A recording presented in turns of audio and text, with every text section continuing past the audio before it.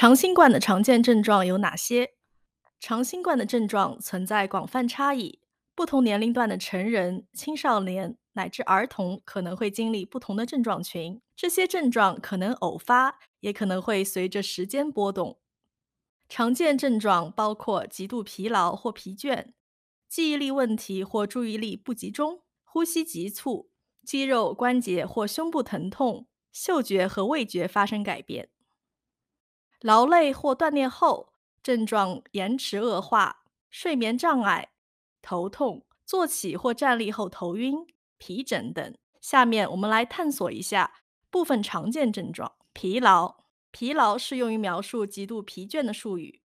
它与忙碌一天后的疲累感不同，因为疲劳通常不是由过度活动或劳累引起的，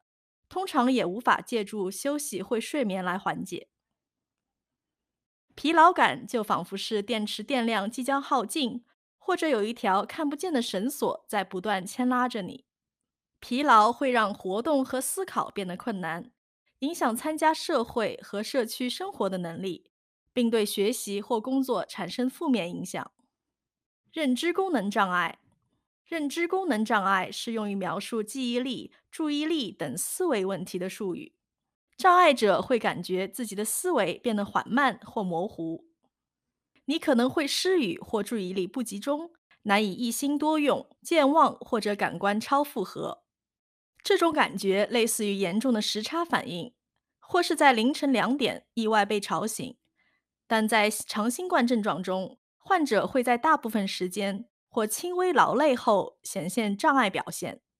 说话、阅读、日常书写等任务都变得困难，或时而无法做到。劳累后症状恶化，劳累后症状恶化又称为劳累后不适，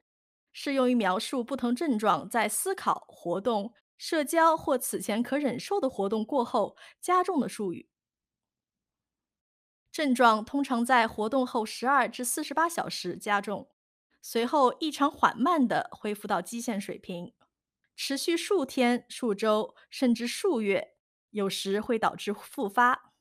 劳累后症状恶化是全方位的，其症状影响到身体的每一个部分，难以预测或管控，通常需要完全卧床休息才能完全或部分从劳累中恢复。许多人可能无法识别劳累后症状恶化，因为其表现往往延迟且不可预测，而且症状难以被他人注意。直立不耐受，直立不耐受是用于描述坐起或站立后出现的症状的术语。症状包括头晕眼花、昏眩、晕厥、恶心，或者在直立姿势下心跳加速，感觉不适。静止站立几分钟，弯腰坐在椅子上且双脚着地时，你可能会注意到这些症状，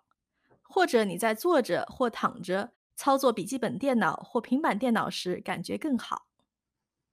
在热水淋浴或泡澡期间，大餐后或月经前后，症状也可能加重。我们尚未透彻理解所有这些症状的原因或机制，